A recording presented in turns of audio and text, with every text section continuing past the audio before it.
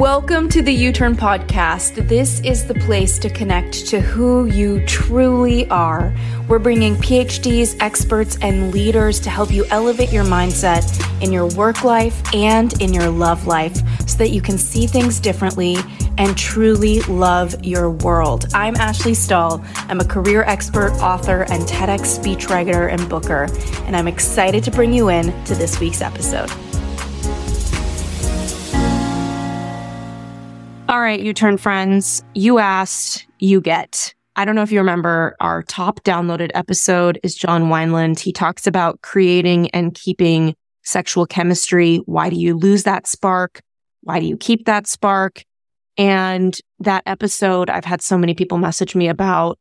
And I just feel like this is something that the work that he does is stuff that we are struggling with, working with all the time. So if you don't know him, John Wineland's a speaker, he's a teacher, he leads men and he leads women in the practices of embodied masculine leadership, spiritual intimacy, and sexual polarity.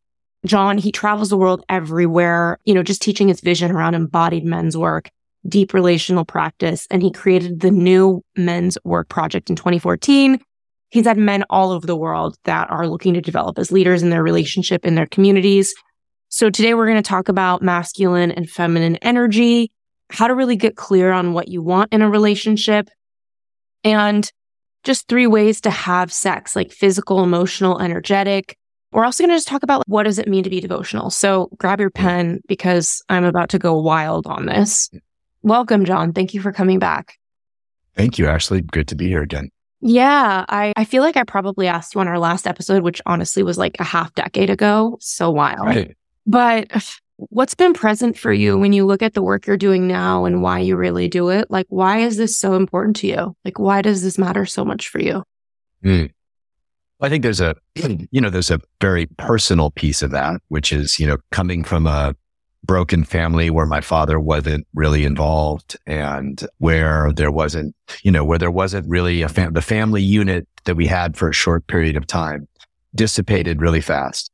And, the wound of that, I'm sure, has something to do with my drive to help people in relationship. And, they say that the wound becomes the gift. And I certainly feel like that's part of my experience.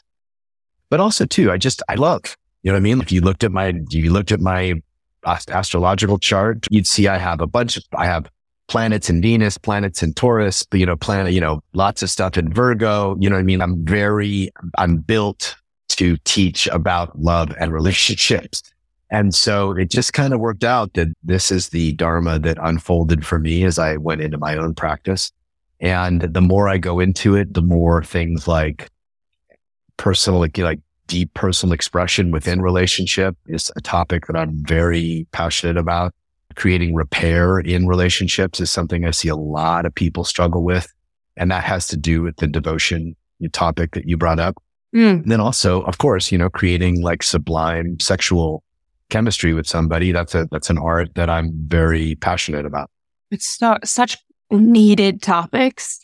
And I don't want to even call them taboo because that feels weird given the era that we're in right now as a world. I feel like we're more open, but I still think people have a lot of shame in really bringing these things up because they can feel really threatening. Like, what woman wants to go to girls' night out and talk about how her and her partner don't want to have sex anymore? Because I think some of that is admitting that to herself. And then there's the lack of resources or understanding of how to fix it. And we're also evolving beings. Like maybe those 2 people that entered into commitment aren't the same 2 people that want to stay in commitment. So sometimes I guess that's a reflection of it. Okay, my first question is around devotion because I have found amongst my friends that there's some of us who want to stay too long in something that isn't right, like overly devoted. And I don't know if that's what devotion means for you. Yeah. And then there's other women, and I might be one of them, maybe, who like, I'm a Gemini, I love my freedom. And I'm torn because sometimes I look at my past relationships and I think to myself, this itch in me that wanted to get out was wisdom. It wasn't me just not being devotional. It was this wisdom that this wasn't the right partnership for me. And I'm 36. I've made it to an age where like I haven't quote unquote settled, whatever that means. Yeah. And I know what I want, and I don't think I'm being delusional about it. And so these little inklings that have made me exit, I think have just been these wise parts of me. So when I think about the topic of devotion, and then I think about alignment, and I think about overgiving. So any of this, I would just love some thoughts from you on maybe who are too devoted, not devoted enough, like any of that. Yeah. So those are really great distinctions to make, right? And there's a big difference between devotion and codependency, or devotion and alignment. And alignment is, of course, required to enter into any, is not required, optimal. If it was required, we'd have much less divorce. But it's optimal if you're going to go into a long-term relationship with somebody. Obviously, do you both want to have kids? Do you want to live in the same city? Do you want to live together? Do you want, you know what I mean? Like having alignment, are you aligned in terms of, personal values? Like alignment is incredibly important, right? Mm-hmm. And a lot of couples will run into trouble because there will be love. They will love each other, but they just absolutely are misaligned in terms of how they want to live their lives. Yeah. And so that's I wouldn't say it's a deal breaker, but it certainly is a level of complexity and difficulty. It's the difficulty level way up here. So codependency is, I think, what you're talking about, which is where I think there are two reasons why people stay too long, just to address that head on, right? Yeah. The first reason is, they tend to, want to, how can I put this? They don't own the truth that they've probably known for a while, right? They don't truly own the truth, and they're constantly trying to, care for the other or cater to the other's potential versus reality. And so they will stay in that place of potentiality or of not wanting to have the hard, difficult conversations, not wanting to break somebody's heart, not wanting to go out on their own. You know what I mean? There's a big sense of, there's a kind of codependency, but it's really not owning your heart's truth. But I think the real reason people stay too long, and this is, somewhat controversial, is because they haven't given it all and they know it. Mm. And they thought they've given it all, or they've given it all based on the skill set that they know that they brought. But there's a part of them that knows, I could love more. I could be more. And love more doesn't mean to coddle.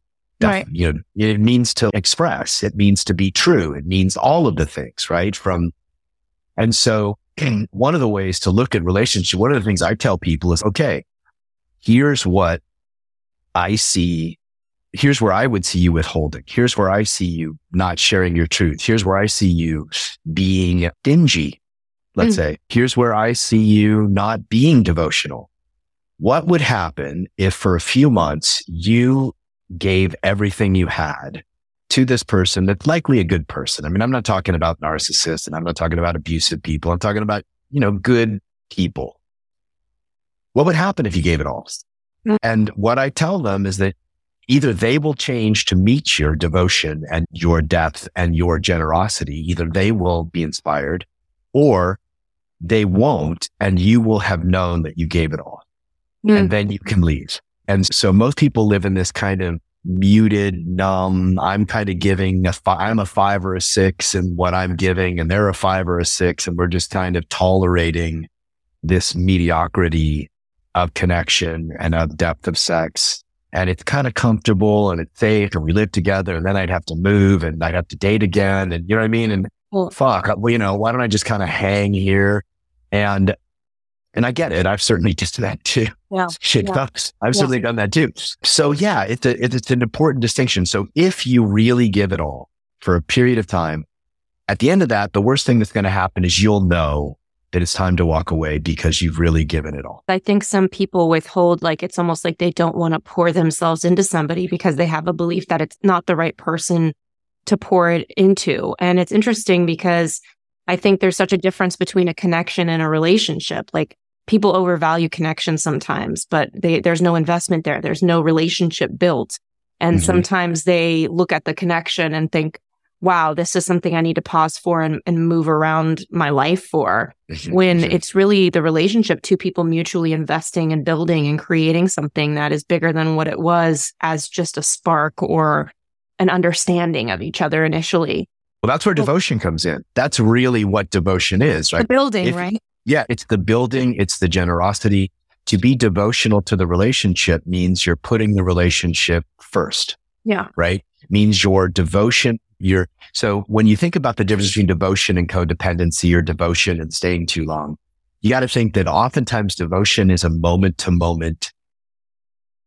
It's a texture of love. My partner is triggered and my partner is stressed and my partner's deregulated. Their nervous system's deregulated. What can I do to be devotional to them so that I can take them, I can use my body, my breath, my practice, my presence, my love to bring them out of their sympathetic and into their parasympathetic nervous system, which is where love blossoms. Really secure attachment with somebody, like being able to be aware of where their anxiety is. And it's not being codependent and sidestepping it, but like having that awareness. Yeah. You could make the argument like, oh, fuck it, they can do it themselves. They're big boys and big girls. But show me somebody who doesn't get downregulated or dysregulated in their relationship, in a fight, and so what devotion means is that I'm putting your nervous system ahead of mine for the time being. But that requires that I'm downregulating my own nervous system so that I can downregulate yours. Like I can't be a hot mess and then make you feel better, right? I have to ground and I have to open my heart and I have to do the actual things that create embodied downregulation of a nervous system. When somebody does that, when they're more devotional to their partner's full expression than them being right, when they're more devotional to their partner's nervous system being downregulated than them getting their way, those devotional moments happen. Those are moments, right? Regardless of whether you stay in the relationship or whether, decide that this is the one you want to spend the rest of your life with, that's just a way to love that I think is crucial and important. And so there's all these different ways that we can express devotion. One is being, committed to repair, right? Opening up hard conversations and creating space for our partner's full expression. Yeah. I'm devotional to my partner's full expression, even if I don't like what she has to say. I'm devotional to our relationship by changing my lifestyle to serve the relationship. And so devotion has all these we can get into the different aspects of it, but I think the big thing is for the moment to be more devotional to them and what they need to kind of relax into love than what you would want based on patterns and wounds. So beautiful. And I feel like, once I had a partner and an amazing partner, because I've always been attracted to partners who have a lot of mission and purpose. Like and I think a lot of women sometimes, and I'm talking in such gender normative terms because it's really the scope of what I personally understand, but a lot of the women I know are attracted to very successful men, but I have no attraction if they're not happy because they feel dysregulated and I feel unsafe. Yeah. Sure. What you're talking about. It's interesting because a partner that I had that was building a company and we parted ways because I didn't feel like he was devotional to the relationship. Like he had so much with the company. He said in a message to me, and I just popped it open. He said, one of your most powerful and unique gifts is that you know how to invigorate all that you do with a really big kind of love. You feed the universe around you with love. And when you allow yourself to be in a flow, you make magic happen. I know you wanted and needed that big love from me. And I genuinely tried, but I wasn't able to get it to where I can make you feel that big flowing sort of love from me. I'm sorry I couldn't do it. Yeah. So what makes me want to share that, is that I feel like there are a lot of people who have a capacity to love in a really big way. And I'm one of them. I believe in the devotion and I love it so much. And I'm the one that exits, right? I'm the one that ends things. I'm the one but I think I've just been attracted to people that don't have the capacity or interest in devotion like I do. Can we talk a little bit about capacity? Because you talk about regulating, and I've met a lot of men who want to be devotional, but they're not. And I've had the most beautiful, I guess I have a reputation amongst my flings for having beautiful endings, like very mature ending conversations. I got a fling I had a few months ago told a friend, I've never had such a beautiful parting with somebody, but I constantly felt. That's a form of devotion. Yeah. That's a form of that. That's, rather than dumping your disappointment or your judgments or your, on to, because maybe you had something, but rather than do that, you took care of their nervous system to a point where they are now talking, you actually changed their life in a certain way. Now they have an experience of an ending that's not just, blown up in craziness. Yeah. That's an example of a devotional act. That's okay. So then that makes me want to ask you more about, for anyone who's listening and thinking like, okay, I got to be more devotional, us really taking a look at number one, what are all the ways that can look? Because I know you touched on that. But then number two, are some people just not cut out to be devotional? Because no, it's bullshit. It's like not everybody can learn to play guitar. So then you got fingers. Don't choose it. They don't want to choose. They don't know that it's a skill. They don't know that a skill is a very masculine word. Art. It's an art. So the art of being devotional is absolutely something that you can learn and practice. I mean, I teach, 10 workshops a year on this subject, right. And I'm writing books on it, but we don't realize, we think that it's something that just materializes when we have the right one. Or we've, nourished ourselves enough, right? Then we'll feel devotional today because we're in a good space, right? No, devotion is one of those things that it's a practice. It's an art that can be mastered, improved upon at least, and developed. And, devotion could be everything from like literally sitting in front of your partner and widening your heart space. It could be, again, feeling where they're at in terms of their dysregulation or their stress and putting your hands on them or speaking words of safety to them. So for example, if you're in a fight with your partner and you can feel it's the thing that triggers them the most, whatever that subject is. Yeah. And instead of getting into the meat of the content, you work on the nervous system first. Wow. So you put your hands on their legs and you go, I'm here, baby. I want to work this out with you. I love you. I'm not going anywhere, right? You're the one for me. And, here's the thing that I need in this moment. And here's what I'm seeing that you need in this moment. And so there's a softening of the eyes.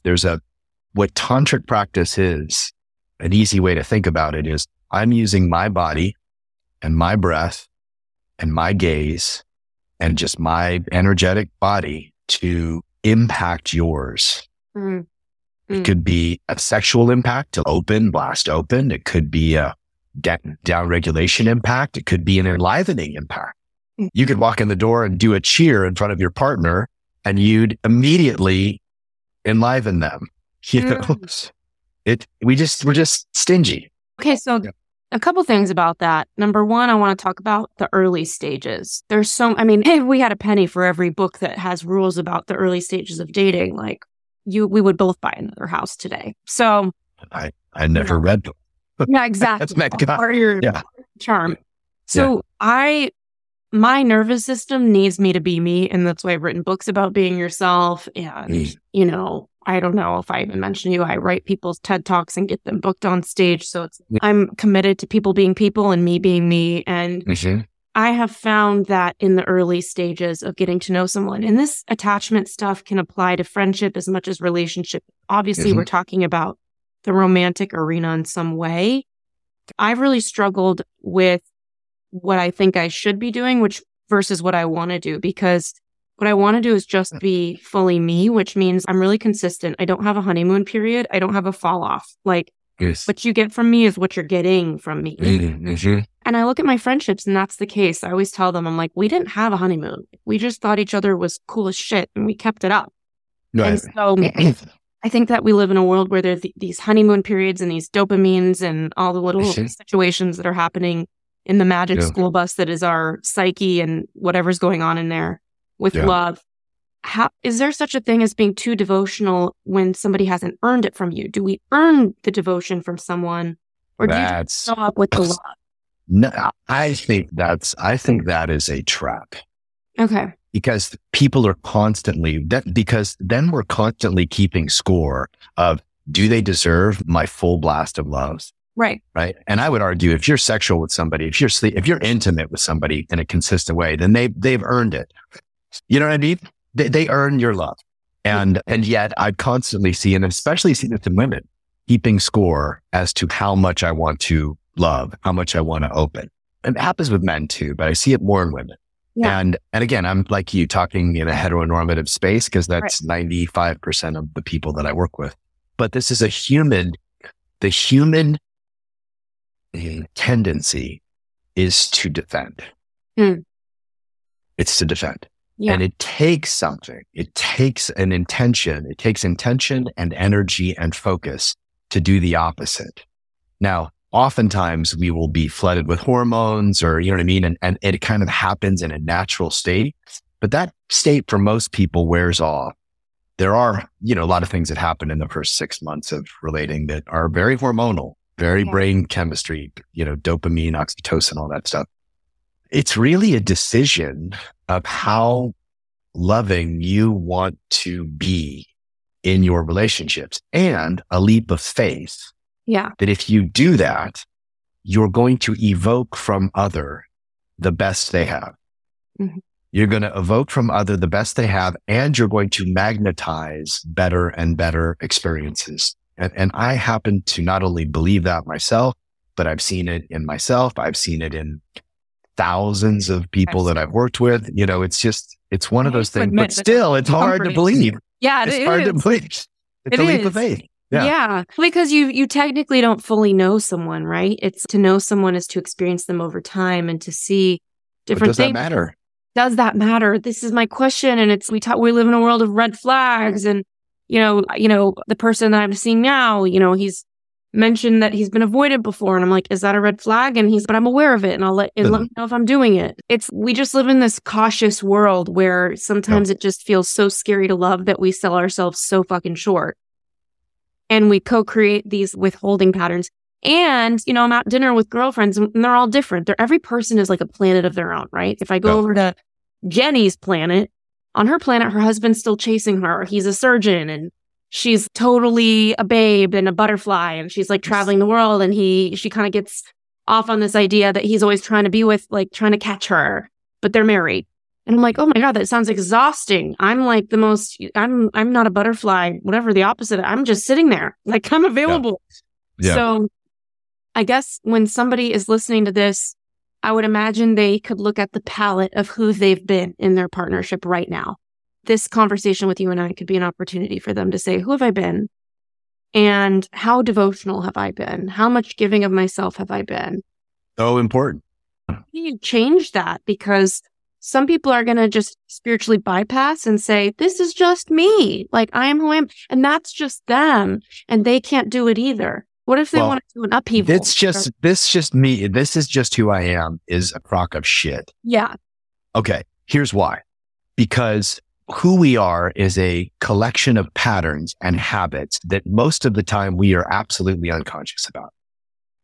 Most of the time we're absolutely unconscious when somebody does something that we perceive as a threat and we close. 99% of that time we're unconscious. Maybe later we'll get it, or in a few minutes we'll get it. But in the moment it's happening, we're unconscious to most of our patterns. Now, that's changing with a lot of people. A lot of people are trying their best. They're in groups, but most of our patterns are still unconscious. Who I am is a collection of my patterns. I would argue that who we are at our core is unconditional love and expansive consciousness. That's who we are. Right? Everything else has been a blockade to the full transmission and expression of it. So what that means is that we get a chance to, let's just assume everybody's fucked up. Yeah. Fair. I'm fucked up. You're fucked up. I've been doing work for, 25 years. Yeah. I'm still all fucked up. Yeah. Right. You know what I mean? Like, we're all crazy. Yeah. And we're all wounded, and we're all traumatized, and we're all damaged. And so to expect that that is not going to show up in your relationship is naive. And so choose the kind of crazy that you want to love. Maybe you want to love an avoidant man, and that's the work that you're going to do, right? Maybe you don't. You know what I'm saying? But choose the kind of crazy. I am very difficult to live with. And I love that my partner has chosen my crazy to love. And, one of the freedoms we've gotten is in humanity is that we don't need to be together anymore. You don't need me for money, you don't need me to protect you with my gun and, you know what I mean? My rifle, right? I don't need you to make kids and, that are going to work the farm for me. I mean, and this is new. Yeah. 200 years is nothing in the history of humanity. So it's brand spanking new that we don't need each other. And so now we're in this space of, oh shit, like I could have anything I want. I could create any relationship I want. And so we've gotten almost, I don't want to say too picky because that's not the right word. We've gotten, is it entitled? Is it? Sometimes maybe it's, I think there's. Yeah, maybe there is. Here's the question I get all the time. And I just did a video on this is how do I attract the one for me? I get some version of that, or how do I attract it out of the partner that I have? Yeah. And my answer is, what is valuable to them? What would be if the man you want is available and a king and on purpose and, you know what I mean? And grounded and devotional to love, right? What would that person find incredibly valuable? What would they find so nourishing? What textures, what energies, what traits, what would they find? And then get busy doing that. So then what do you say to the person that's like, all these things they need aren't me? You expecting that person to love you and want to be with you for a long time is absolute ridiculousness. Right. Why would somebody, I'm with you because you have something that I value very deeply. And the moment, and this is where the entitlement comes in, that saying of, oh, they should just love me. The king who has all these things should just love me because I'm me. Right. Come on. Right. I mean, why would he, if your heart is closed or you're defensive or you never take responsibility for your part or you gaslight him or you are like unaware of all of your patterns? Why would a king want that? Why would a queen want a guy who has no purpose and plays video games half the day, no matter how cute he is?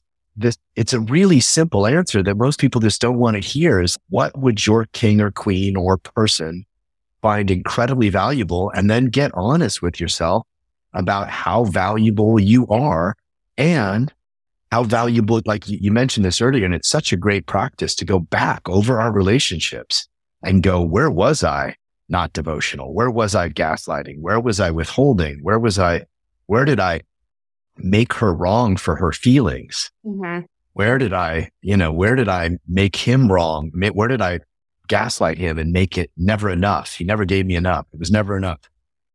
Those are important things to go back and take inventory on as a first step in changing those patterns.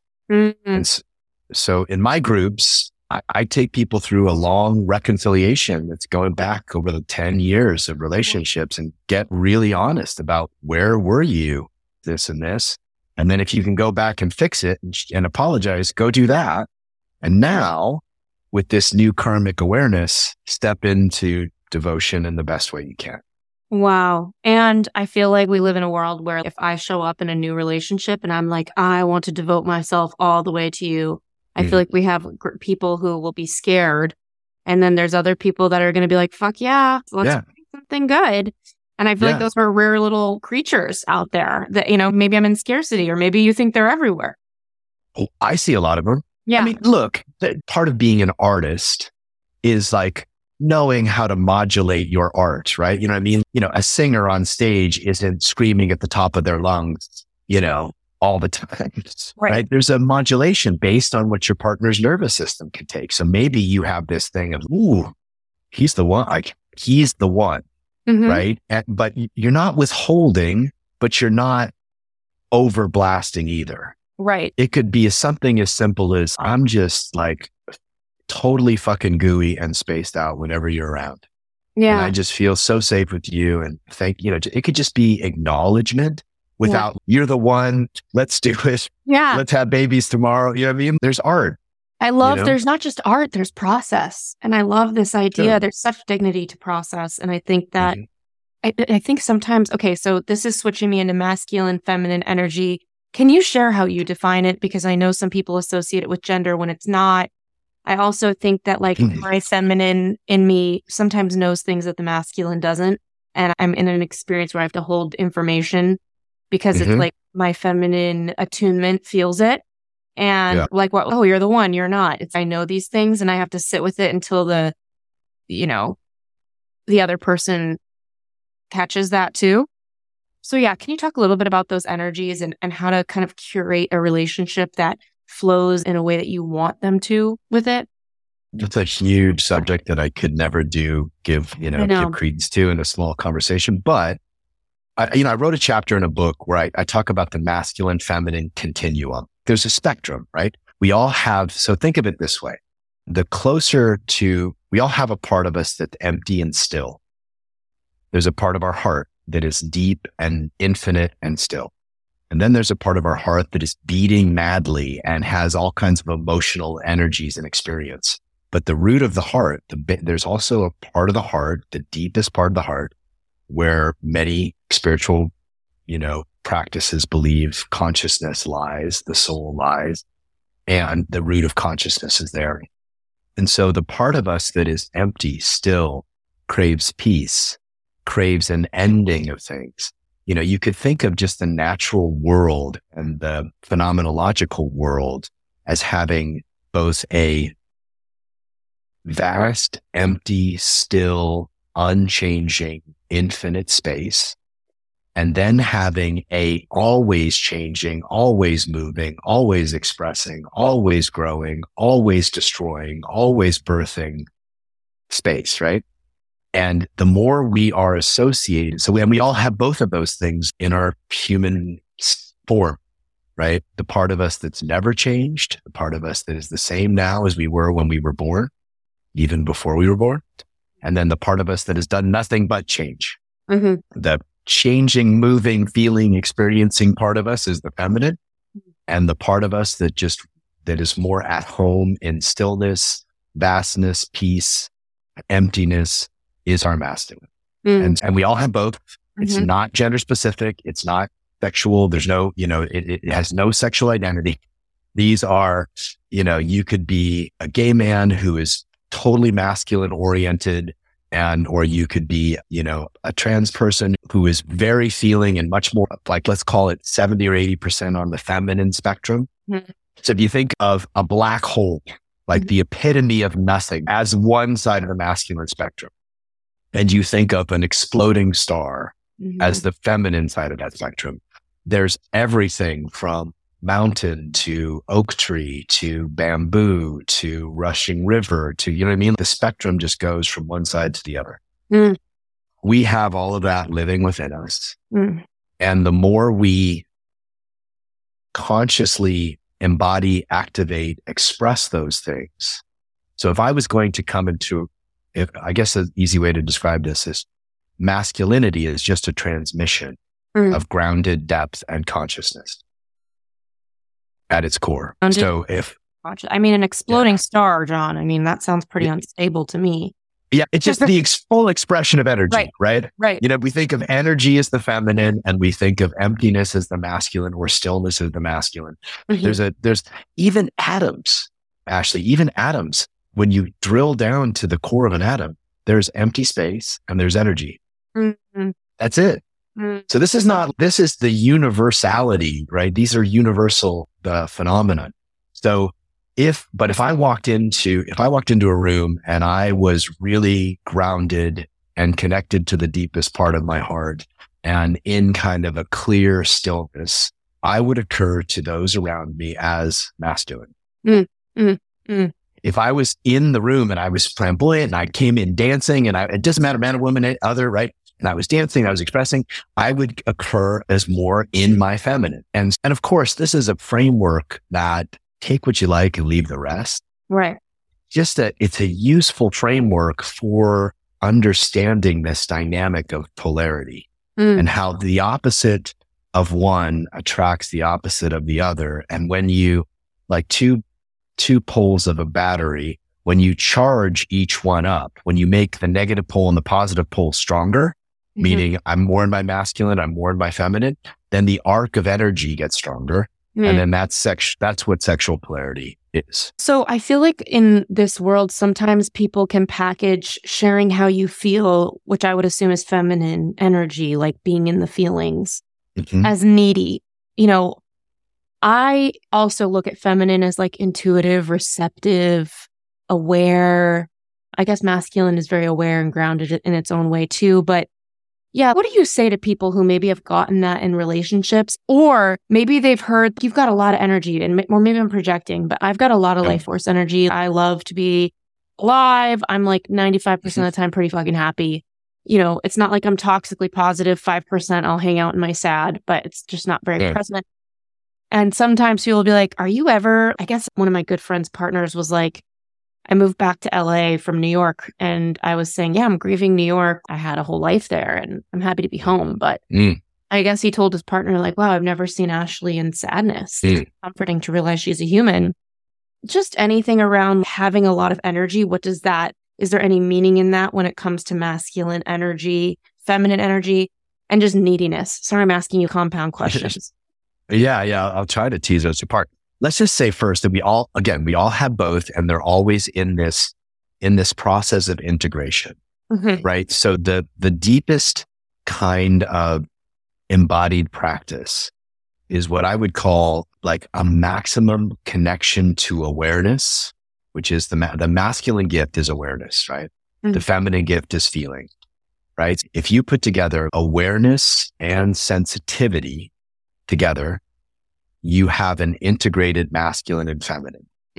And that means I'm feeling and I'm expressing, but I'm also aware at what that's doing to the room and the people around. Wow. Okay. Yeah. So you got to think that this is yin and yang, right? This is the latent and the manifest. This is, Shiva Shakti, you name it. We're constantly in, and what good embodiment practice teaches us is we get to choose like palettes, like an artist's palette, like what kind of sensitivity or feeling or expression do we want to use in this moment to create more love? Or do we want to bring more depth and awareness to deepen a moment? And we get to choose as artists, what kind of where we want to be in that spectrum. And we can only do that if we've practiced both of those kinds of, creating more sensitivity, more awareness. Sensitivity just means that I can feel you and I can feel the space like a ninja would. Like ninjas spend their whole lives getting sensitive to a space or an animal might. Right. And I'm bringing awareness of what the space needs to be more free, more open, more in love. And you bring those two things together and you have a very valuable practitioner. It sounds like almost a conscious person is like a thermostat for a room.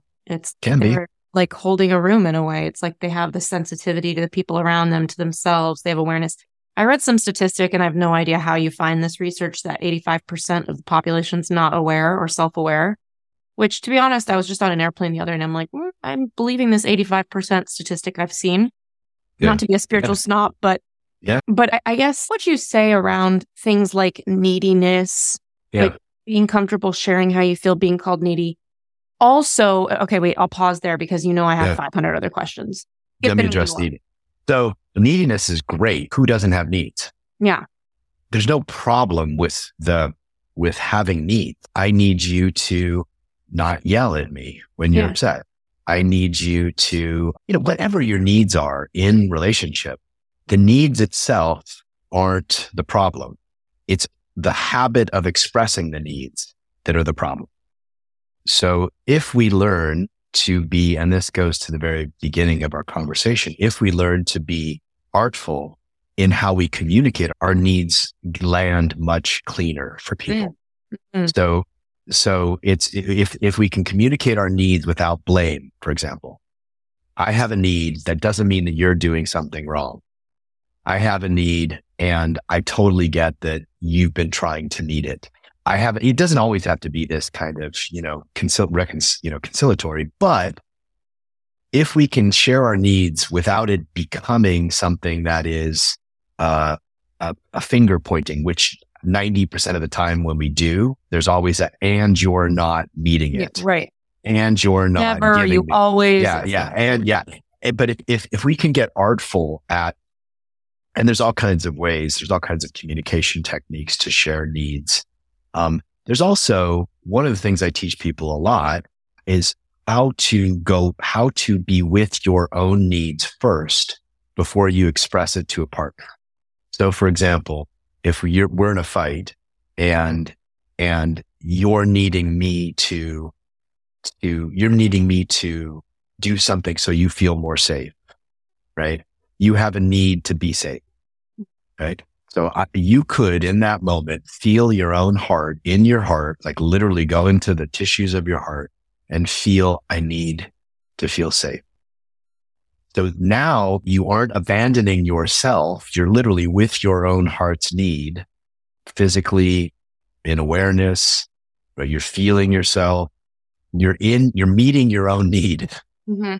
Then you could look at your partner and say, in order for me to feel more safe, I would need you to stop yelling. Mm-hmm. Mm-hmm. And you're saying it, you're meeting your own need first, like you're literally owning your own heart, feeling your own heart's needs, not judging it, not putting it on them. Then you're just clearly expressing what you would need. Most of the time when people do that, here's another way. You could do that, and without saying anything, you could then feel what he needed in that moment. Maybe he needs to feel, just do your best guess. You probably know if you're in a relationship, he probably needs to be recognized or appreciated or seen. Mm-hmm. My heart, I need to feel safe. Inarguable need, right? Mm-hmm. Who can argue that? And he needs to be recognized. And so you feel his heart. This is getting yogic now, right? But I've done this. I have put people in front of each other. Through your heart, you then feel his heartbeat. Mm-hmm. And you just start to be with each other's in that space of the true need with mm-hmm. Might take 10 seconds, 20 seconds. It doesn't take long. And you're just feeling each other from that place. And that down regulates both of your nervous systems. And now if you speak, you might say, what do you need right to him? Mm-hmm. And, or he might say it to you, whatever. The point is that most of what gets labeled as our neediness mm-hmm. is not the need. It's the inability to communicate those needs. And it's the way that we abandon our own needs first. Like we abandon our own heart and we abandon our own body and we'll disassociate or we'll blame rather than to be with like, oh, what is it that I need? I need to feel safe. Right. I need to be recognized. We won't actually, when we do that, we're looking to somebody else to do what we should be doing for ourselves first. Right. I love this. And I feel like there's certain traits that my own subconscious has believed is masculine or feminine, right? Like you hear neediness and I think of the wounded feminine and judgments of like just a slew of a tidal wave of emotions that are pushed onto someone or something. I also I value humor a lot, and I don't always show it on this show because I'm so stimulated by people. But like any friend of mine who's with me for more than an hour, if I'm not funny at all, they're just like, what's wrong? Mm-hmm. And I always have thought, is it masculine for me to be funny? Do you have thought on that? This is just a question because we're talking about neediness. Now I want to talk about humor. Yeah. So it's very, my teacher, a man named David Data, made the argument, and I think it's a really cool argument that that comedy is just consciousness expressed. Yeah. But let's break that down a little bit. So being able to be aware, like, oh, this would be fucking funny if I said this right now. That takes awareness, but the expression of it takes the capacity to express the feminine. So the masculine, oh, I'm aware like this would actually be really funny. And sometimes it happens in a split second. And then the feminine is the expression. So it's that beautiful integration of both. And once we get to be good, like true comedians aren't, or basketball players or pianists or anybody who's a great artist isn't thinking play a G. It's just happening because they've integrated that awareness and sensitivity so powerfully that it's just flows. It's a flow state. It's a flow state. We just don't think of flow states in terms of relationship.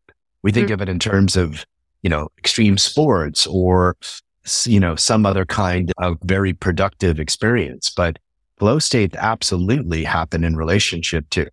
I love that so much. I never thought about humor as a flow state. I think some people force it. It's so funny. The other night I ran into an old coworker, and I haven't been in corporate since 2012. So it was like, I really haven't seen that person. And they were just like, Ashley. And my humor was just on because I was light and like Friday night light energy.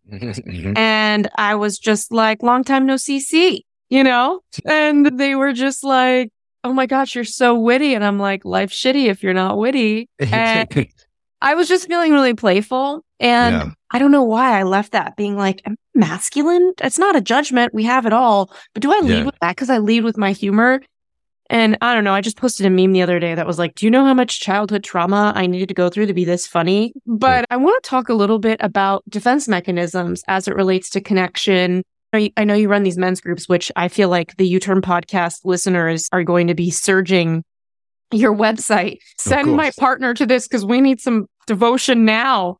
And, there's some level of wanting to fix someone. So I want to ask you about that because somebody might have this awareness of we want more devotion. We want more polarity, masculine, feminine.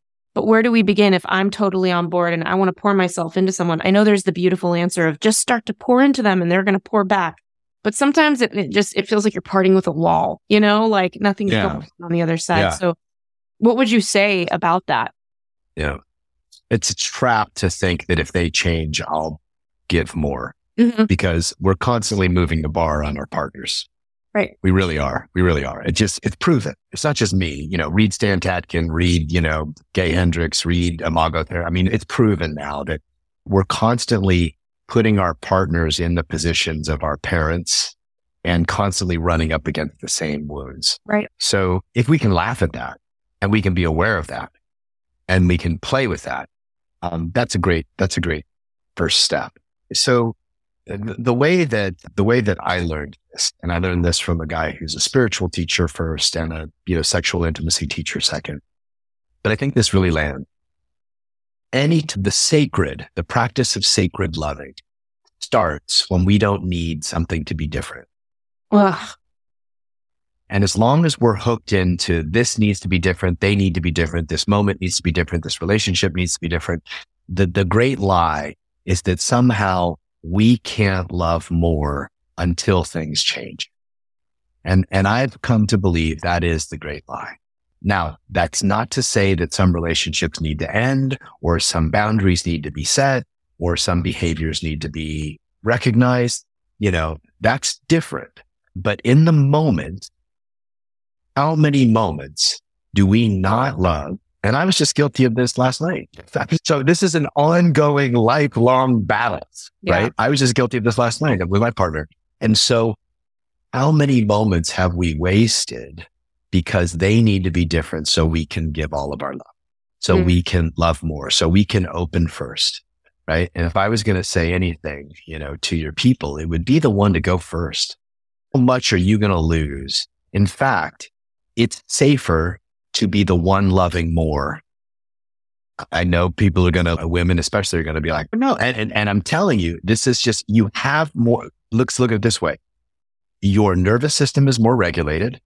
Your brain chemistry is more flowing, right? You are literally in the best state when you're loving more. And that includes being incredibly vulnerable. That includes bringing heartfelt anger. That includes being in grief. Love is not just happy, skippy, lovey. It's open-hearted, full expression of all the things. We are our best selves, even when we might not look like it, but chemically, biologically, in our nervous system, we are our best selves when we're giving lots of love. And so you are your best self. You're going to make better decisions. You're going to leave when it's time to leave. You're going to, you know what I mean? everybody wins, especially you, when you're more loving. Okay, so my final question before we go is around wounding and trauma, because I think there's a lot of people who are in so much processing and so much wanting to have awareness that they're actually not in their king or queen. They're in this wounded, open-hearted, but not integrated, processed thing.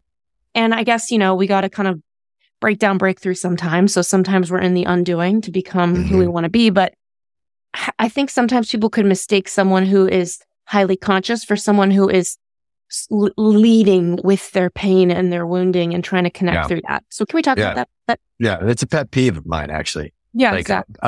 A lot of men's groups are about like expressing your wound. And I think that's totally valid, right? Go in and express your wound, create a container to express your wound.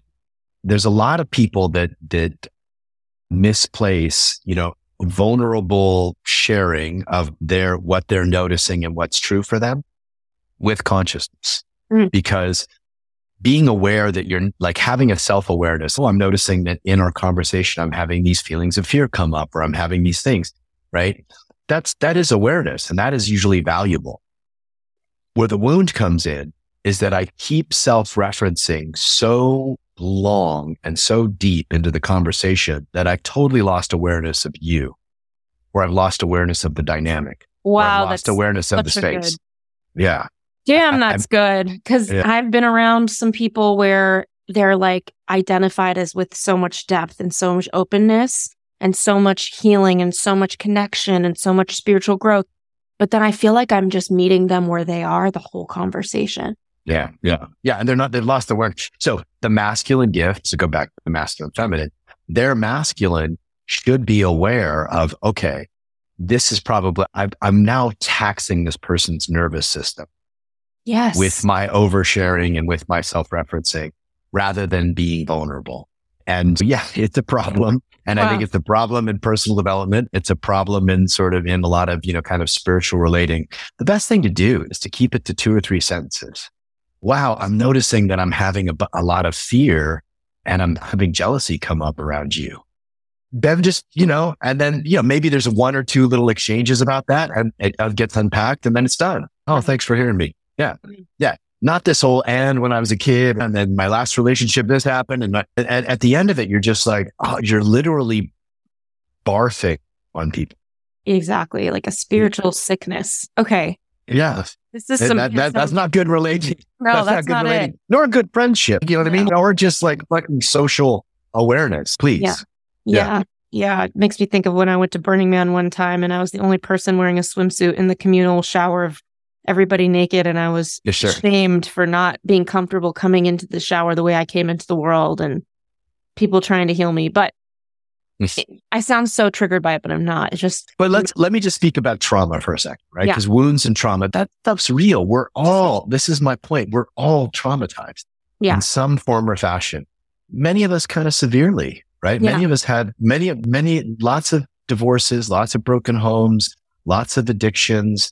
We're traumatized just simply by the amount of stimulation that we live with. So trauma is real, but so is it in everybody else. And we're all, this is the point. Like part of the way to heal trauma is to create, and this goes back to the very first point I made, devotion is to create a foundation of safety where you guys can both work your shit out. Yeah. You can both, it's just as much about like really good relationship as I am devoted to creating the safest container that we can create so that your inevitable wounds and trauma and my inevitable wounds and trauma, we can be allies for each other in unpacking and healing and transmuting those. Mm-hmm. That's what I think a devotional relationship is really all about. Okay, I'm 3 weeks in with somebody. I'm like, how many weeks until I say that? But it's on the tip of my damn tongue. This has been so helpful. You are so good at what you do. I want to hold on to your fucking ankles and do another hour with you. Can you share with everybody where can their partners or where can they find your retreats? Where's the best place for people to start with you? Because this stuff is so needed. Yeah, thank you. The best place to start, I have a really cool subscription service called, it's going to be rebranded the Embodied Relationship Experience. And it's got 1,000 hours of workshop content, me teaching workshops, practices. I've got 30 breath practices. I've got masculine practices, feminine practices, couples practices. It's fucking awesome. We've been working on it for 5 years and we're really proud. So that's a very easy, inexpensive way to get your hands on a lot of me. You'll get tired of me, but not just me, my teaching partners and other people. So that's real easy. That's just johnwineland.com/streaming. And then you can find my programs. If you do know a man who wants to go and take a deep dive, then I have a once a year program that I do that's 6 months. It's a men's program. There's 50 to 60 guys. We go deep for 6 months. We go out to the desert together. We go up into Mount Shasta together. We go in and we do all of this work. And that you can just find on my website. We're almost full, probably 10 more spots left, but that starts in January.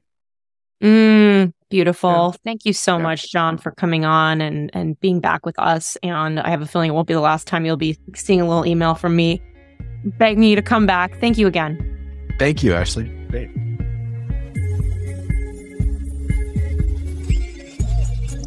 Thank you so much for tuning into the U-Turn podcast. And thank you again so much for our sponsors. We are here because of you. And to our listeners, thank you for checking out our sponsors. We always pick people and brands that we trust and we believe in. And just for listening to the show, writing your reviews on the Apple app, and just being willing to make your own U-turns. We'll see you next week.